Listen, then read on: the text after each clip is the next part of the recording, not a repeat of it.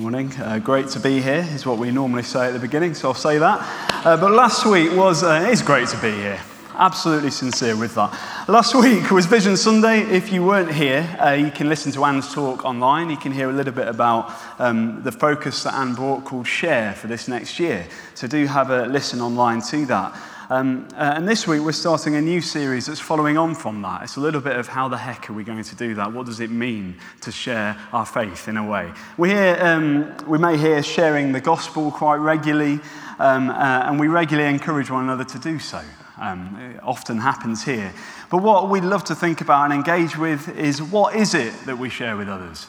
What is the gospel? There we go. I could stop there and tell each other to share the gospel with one another, but we're going to unpack it over a couple of weeks, and then we can do that another time. But what is our confidence in? We talk about being confident in Christ, but what is our confidence in? What's the reason we hold on to joy and to hope, even in the midst of difficulty, uncertainty, and challenges in life? Because it's a pretty amazing message, isn't it? But what is the message? What is it that Jesus has done? What is it that he's opened for everyone? We want to look into that. We want to celebrate that. We want to soak in that. And we want to become confident in that, which is what this little series is about. So today we're kicking it off. We may know in our hearts or in our heads that we have a God that loves us, whose heart is for all people, that he made a way through the cross, through Jesus, for us to be free. He brought us into relationship with a living God. But here's the question for us this morning. How easy do you find to share that? How easy is it day by day to share that, in whatever way that may be? And the gospel, as you probably already know, means different things to different people at different times. It has many different angles to it. And it's dependent on various factors, including life stage, including preconceptions about God or even church or Christians sometimes. Even past experiences just in life can mean that the gospel can come in and almost incarnate itself, make itself known in different ways to different people at different times, all pointing to Jesus. But as we look at the gospel, we see these different threads flowing out of it, each making up an amazing picture of what God has done to restore that relationship with him for each of us, made a way for everyone.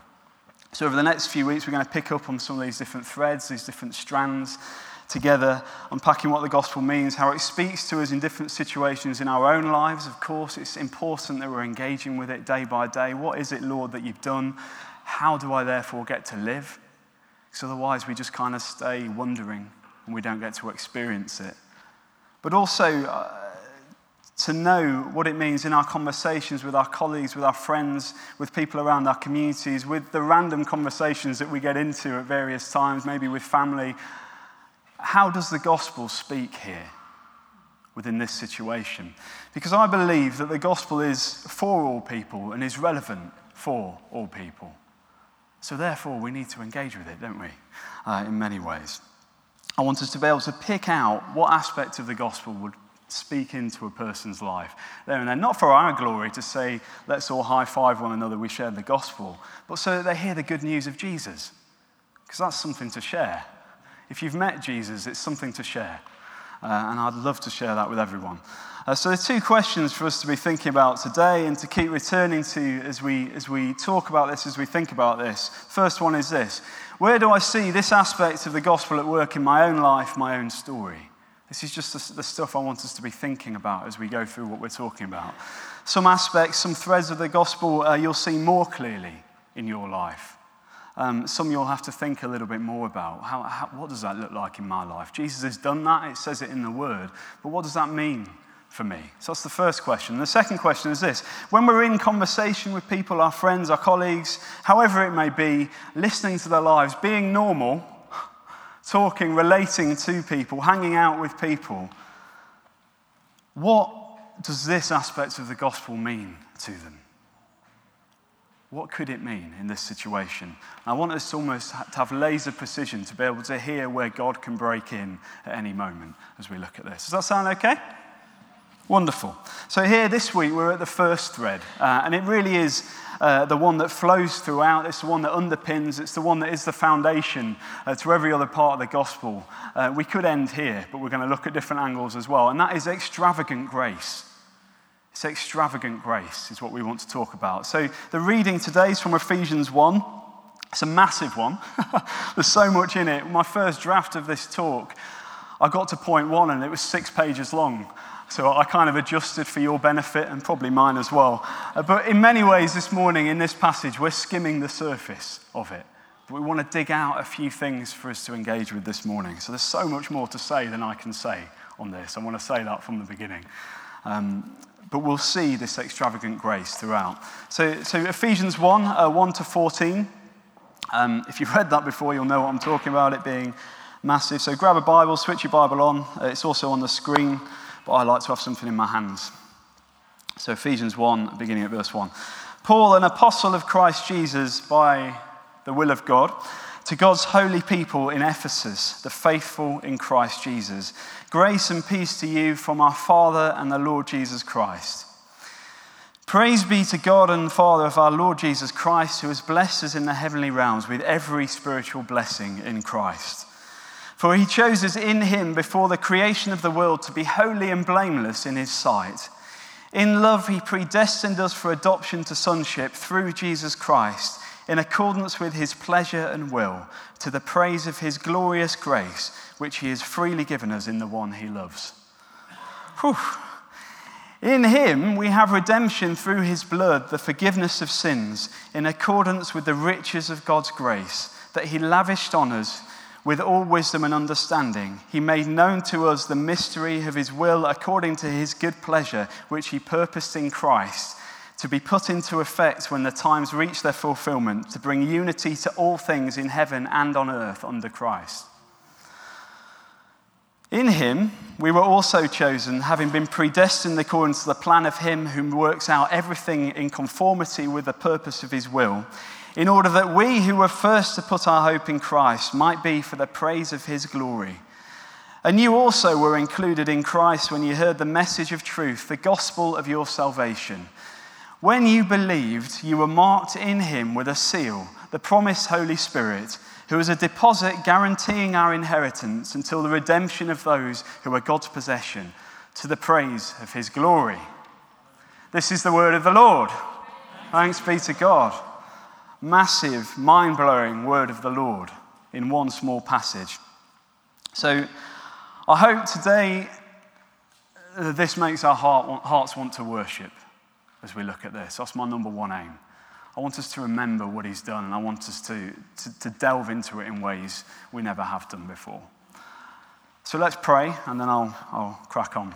So Father, I thank you for all that we just read. Thank you for the mystery of it.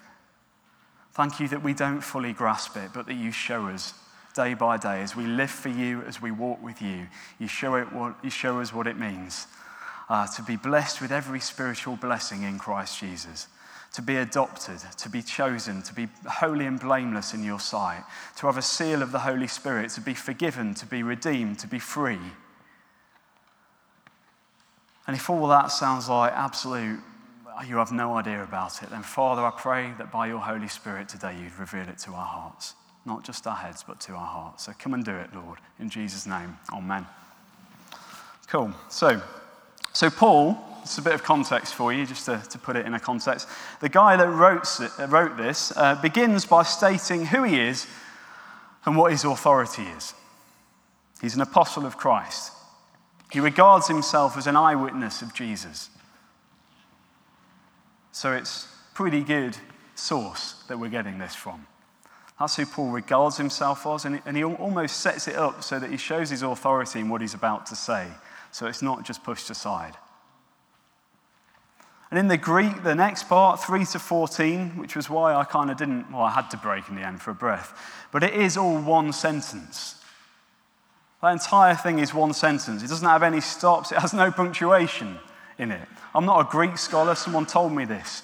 I don't know about Greek particularly. I did it a bit of college, but I do know from various books that this is one long, almost cascade of praise that comes out of Paul's mouth. to the one God who Paul follows, who he knows. So this is exciting. There's an excitement in his voice as he reads it.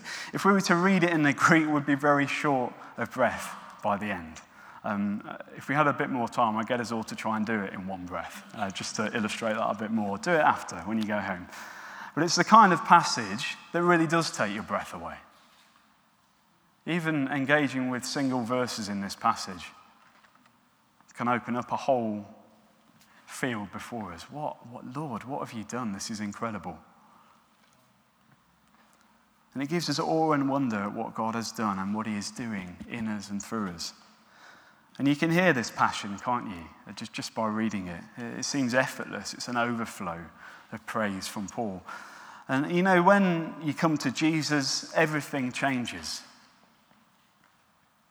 Paul had gone from someone who persecuted Christians to someone that was right on the front line of sharing the gospel with people.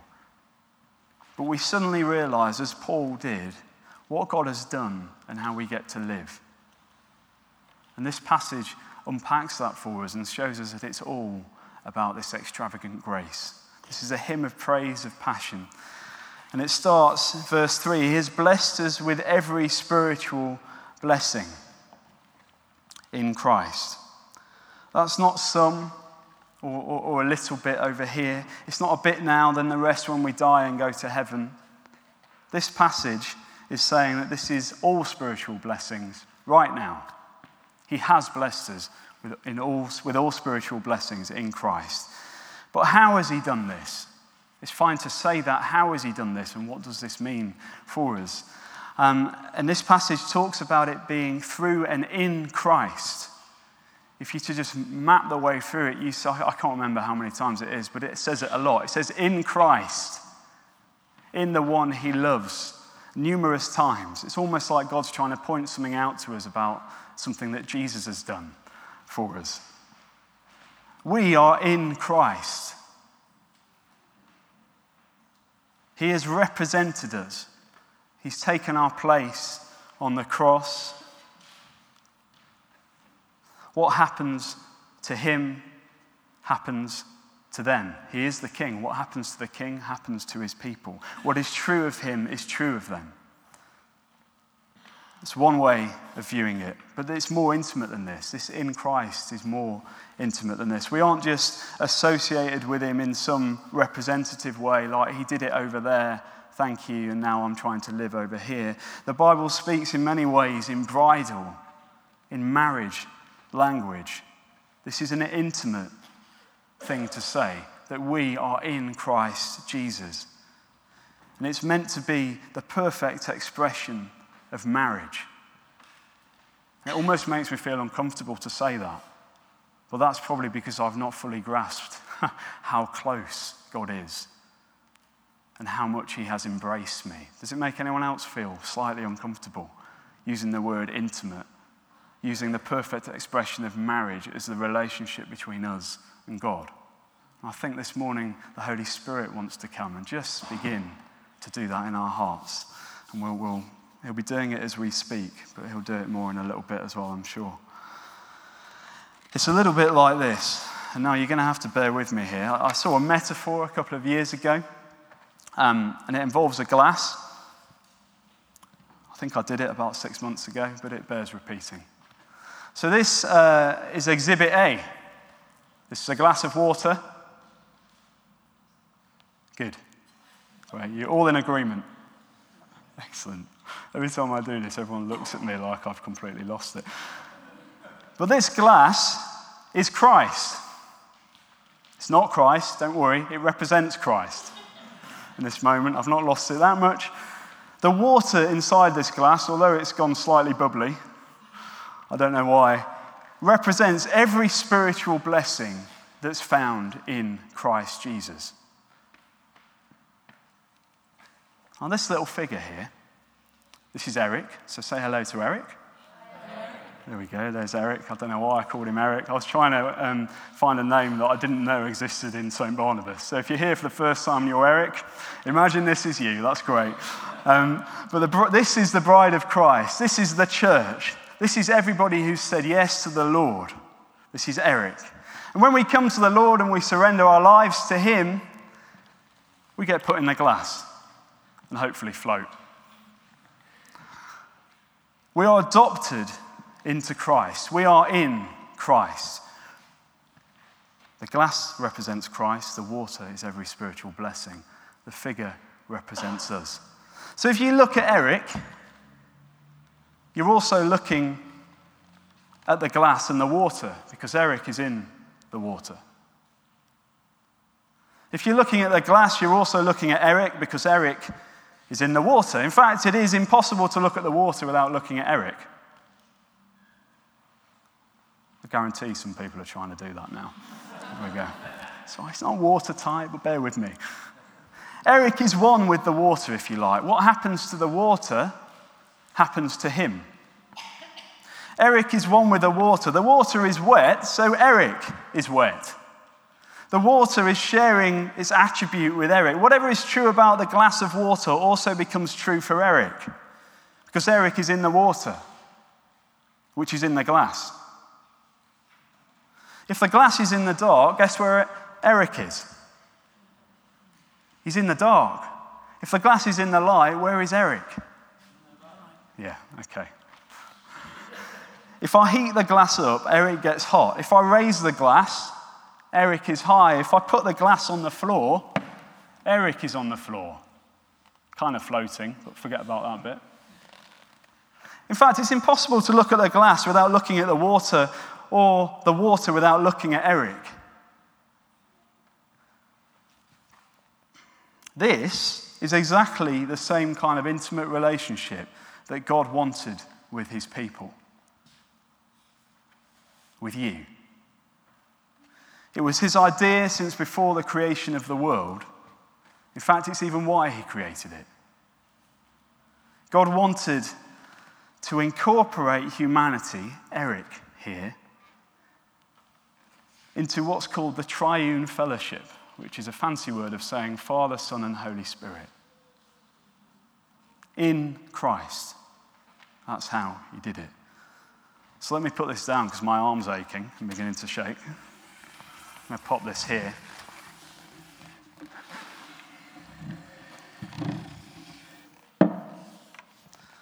If the glass is on this table, where's Eric?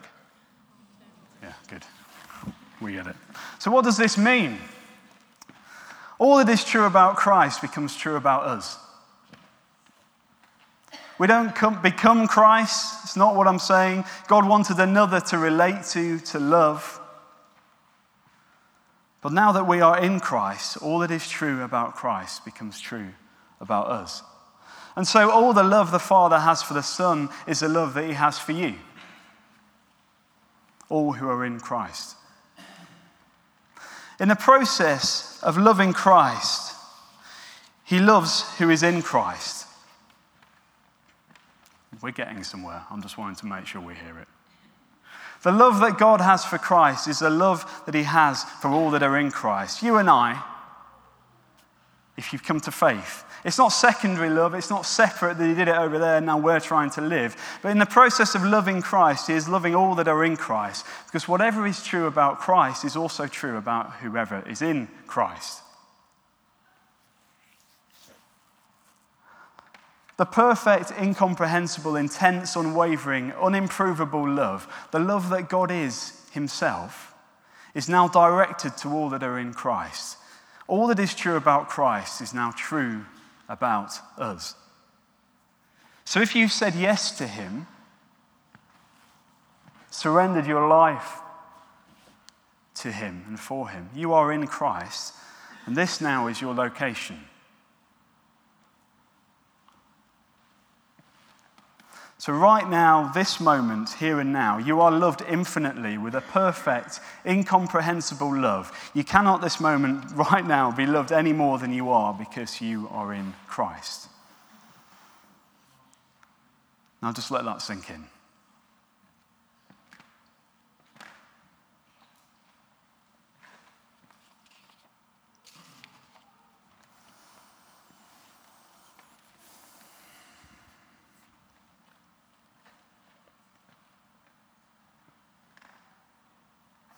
It doesn't increase when you're having a good day or go down when you're having a bad day. It doesn't increase because you're feeling warm and fuzzy right now or go down because you're feeling cold and apathetic this morning and wet from the rain. It doesn't go up because you've had a good holy week or down because you feel like you've backslidden in some way and you haven't lived for Christ. It doesn't improve when your faith is strong. It doesn't decrease when you think your faith is weak.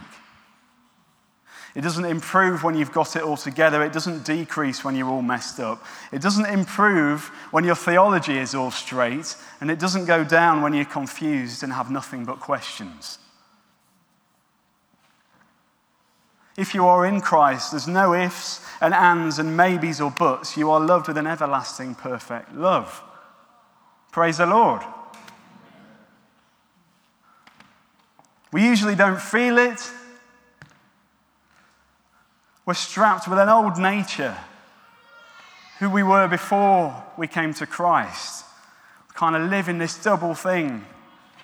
We only get a glimpse of it now, and we know that one day we'll feel it, we'll fully encounter it in its fullness, but it doesn't change what is true about us right now, what is real. All that is true about Christ becomes true about us, says Paul. So if Jesus is holy, which he is, then you are holy. In fact, he even starts at the beginning of this passage by saying God's holy people, saints. To the saints. Jesus is holy, you are holy. Jesus is righteous, so we are made righteous right before God. We're called to extend that righteousness to the world around us. Jesus is loved with an everlasting love, so you are loved with an everlasting love. Jesus has unsurpassable joy, so therefore we have that joy through every circumstance. Jesus is perfect peace and has perfect peace. Therefore we have perfect peace because we are in Christ Jesus. See, God chose his people in love, and we can take no credit for it. It's wholly and fully him. It is absolute, utter grace. It's extravagant grace. It's extravagant grace. Ephesians 1:6 says, and it's to the praise of his glorious grace that he freely bestowed on us in the one he loves, in Christ. The praise of his glorious grace. He made the first move. It's not dependent on us at some point making a decision. We did and we do make decisions freely, but only because in eternity God had first chosen us in love. It's grace because it's free. It's costly because it's extravagant grace. We turned away, but thankfully he didn't turn away from us. He kept pursuing. The master plan was going forward no matter what. Whatever it took, whatever it takes, even death itself on a cross is the extent he'd go to welcome us home. God wanted this for us and wants this for us. And so he went forward with it, and so it's grace, it's costly grace, but the plan was there from the start for this to be freely given to us. We can't earn it, we can't merit it, we can't achieve it, we can't accomplish it. There's nothing we can do to get it. If you're here today to earn something or prove something, there's nothing you can do. You just receive, and it's scandalous. It depends on one thing and one thing only. Are you in Christ? Are you in Christ? If you are, then this grace is freely bestowed on you, this glorious grace, Paul says. It's glorious because it shows the glory of God, Jesus Christ, who is the radiance of God's glory, the shininess of God's shininess, I heard someone else say. Hebrews 1:3 says, he, Jesus, is the very radiance of God's glory, the exact representation of his being. This is firm and sure and unshakable. This is God that has done this. Grace is love that cares and stoops and rescues. And God has done this for you, for me, in Christ. So that's the introduction. So we're blessed with every spiritual blessing in Christ, Jesus. Grace and peace, Paul gives us at the beginning. Surely that's in there. If Christ is perfect peace, we're in Christ. What's true about him is true about us. In Christ Jesus, to the praise of his glorious grace. We're chosen before the foundations of the world to be holy and blameless. Holy and blameless before him. In Christ Jesus, to the praise of his glorious, extravagant grace. We're adopted to be sons and daughters of the King. We have access. One of the things I used to do when I still lived with my parents was I'd go into the fridge and I'd check out what food was in whenever I went in, and I'd just eat what I like. I have a memory of getting in from a night out when I was about 17 with my friend Dan. It's about 3 a.m, and we decided to use my dad's very nice beef that was for a family party the next day to make some burgers. And we burnt the whole thing and set the fire alarms off. But I had access to my parents' fridge. Every now and again, I'd check out my dad's beer collection. I didn't particularly like some of the Ruddles County that he likes, but he likes that one. But we have a beer together now. But it's similar here. I heard one person say, we have access to our Heavenly Father's fridge. That's how intimate it is. You know that access you have? We have that with God because we are adopted. We're redeemed, forgiven, and free. You're redeemed through his love. Redeem was the word used for buying back a slave, a captive, at a set price. We're redeemed through Jesus' blood. That was the price to get us back. We're forgiven, so much so that we're now clothed in Christ. When the Father sees us, he sees Jesus. Remarkable. We're free. We're free from any penalty or consequence of sin that separated us from Christ.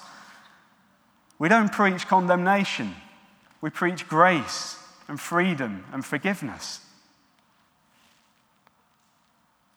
The Message always puts it better. So let me read you this from the Message. And not just barely free either, but abundantly free. He thought of everything, provided for everything we could possibly need, letting us in on the plans he took such delight in making. He set it all out before us in Christ, a long-range plan in which everything would be brought together and summed up in him. Everything in deepest heaven and everything on planet Earth. All this in Christ Jesus to the praise of his glorious grace.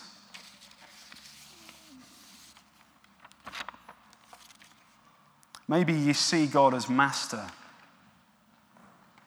this morning.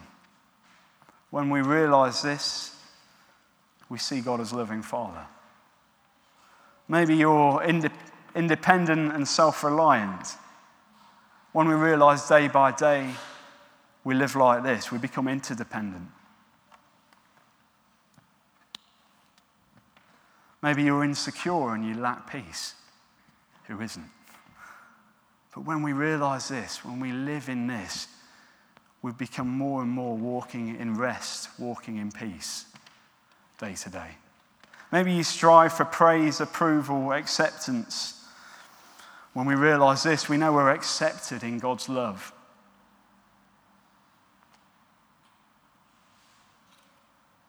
Maybe you suffer with self-rejection from comparing yourself. When we realize we live like this, we are affirmed by valuing God first. Maybe we seek comfort in counterfeit affections. When we realize we live like this, we rest in the Father's presence and love. Maybe we know we've got that competition, rivalry, and jealousy within us. When we realize we can live like this, we can live in unity and humility with one another. I've got a massive list here. I'm not going to read it all out. It's talking about who we are before and who we are when we know we're adopted by God. We'll pray into some of those things in a little moment. But God was determined to have mankind, you and me, as his own, to be holy and blameless before him, clean, restored, free. And I love to view it as almost like he has a big bear hug around humanity. And he's drawing in his grace to the praise of his glorious grace, just drawing. Not forcing, drawing, making a way. Maybe you've encountered that bear hug. Maybe you're here this morning because you're just beginning to realize that. Realize who God is for the first time. It's true, says Paul. We get to live for his praise and glory. It's in Christ that we found out who we are and what we're living for. Long before we first heard of Christ and got our hopes up, he had his eye on us, had designs on us for glorious living, part of the overall purpose in working out everything and everyone. But just to finish, in case you ever forget any of that, as we do, God sealed it with his Holy Spirit. Just in case we ever forget. Just in case we ever slip back to who we were before. God has sealed it with his Holy Spirit and said, you're not on your own. I am with you. When you believed, you were marked in him, in Christ, with a seal, the promised Holy Spirit, who is a deposit guaranteeing our inheritance until the redemption of those who are God's possession to the praise of his glory. I could do a whole sermon on that, but bear with it. In the ancient world, when a package was dispatched, a seal was placed on it to indicate where it had come from and whom it belonged. You've been sealed with the Holy Spirit. You belong to Jesus. You are in Christ. And you're loved because of grace. And one day, God will come and restore all things so that everything is perfectly operating in that grace. And until then, we get to live it now. And constantly come back and go, I didn't live it again. But Lord, in your grace, restore me, cleanse me, forgive me. You belong to Jesus, you're in Christ, you're loved because of grace. He made the first move. The heart of the gospel is grace, God's riches at Christ's expense. We can't earn it, we can't merit it, we can't achieve it. It's glorious, extravagant grace, and it's freely bestowed on you this morning. And if you haven't received it yet, it's offered to you. God in Jesus welcomes you home in Jesus. What an invitation. It's too good to turn down. So as we look at Share this year, over these next weeks, this is what we share, that God did it. That God did it. It's simple. God did it. God loves, God welcomes. We can't earn it, we can't merit it, achieve it. And it's not any more complicated than that. Come to God because he welcomes you. Amen.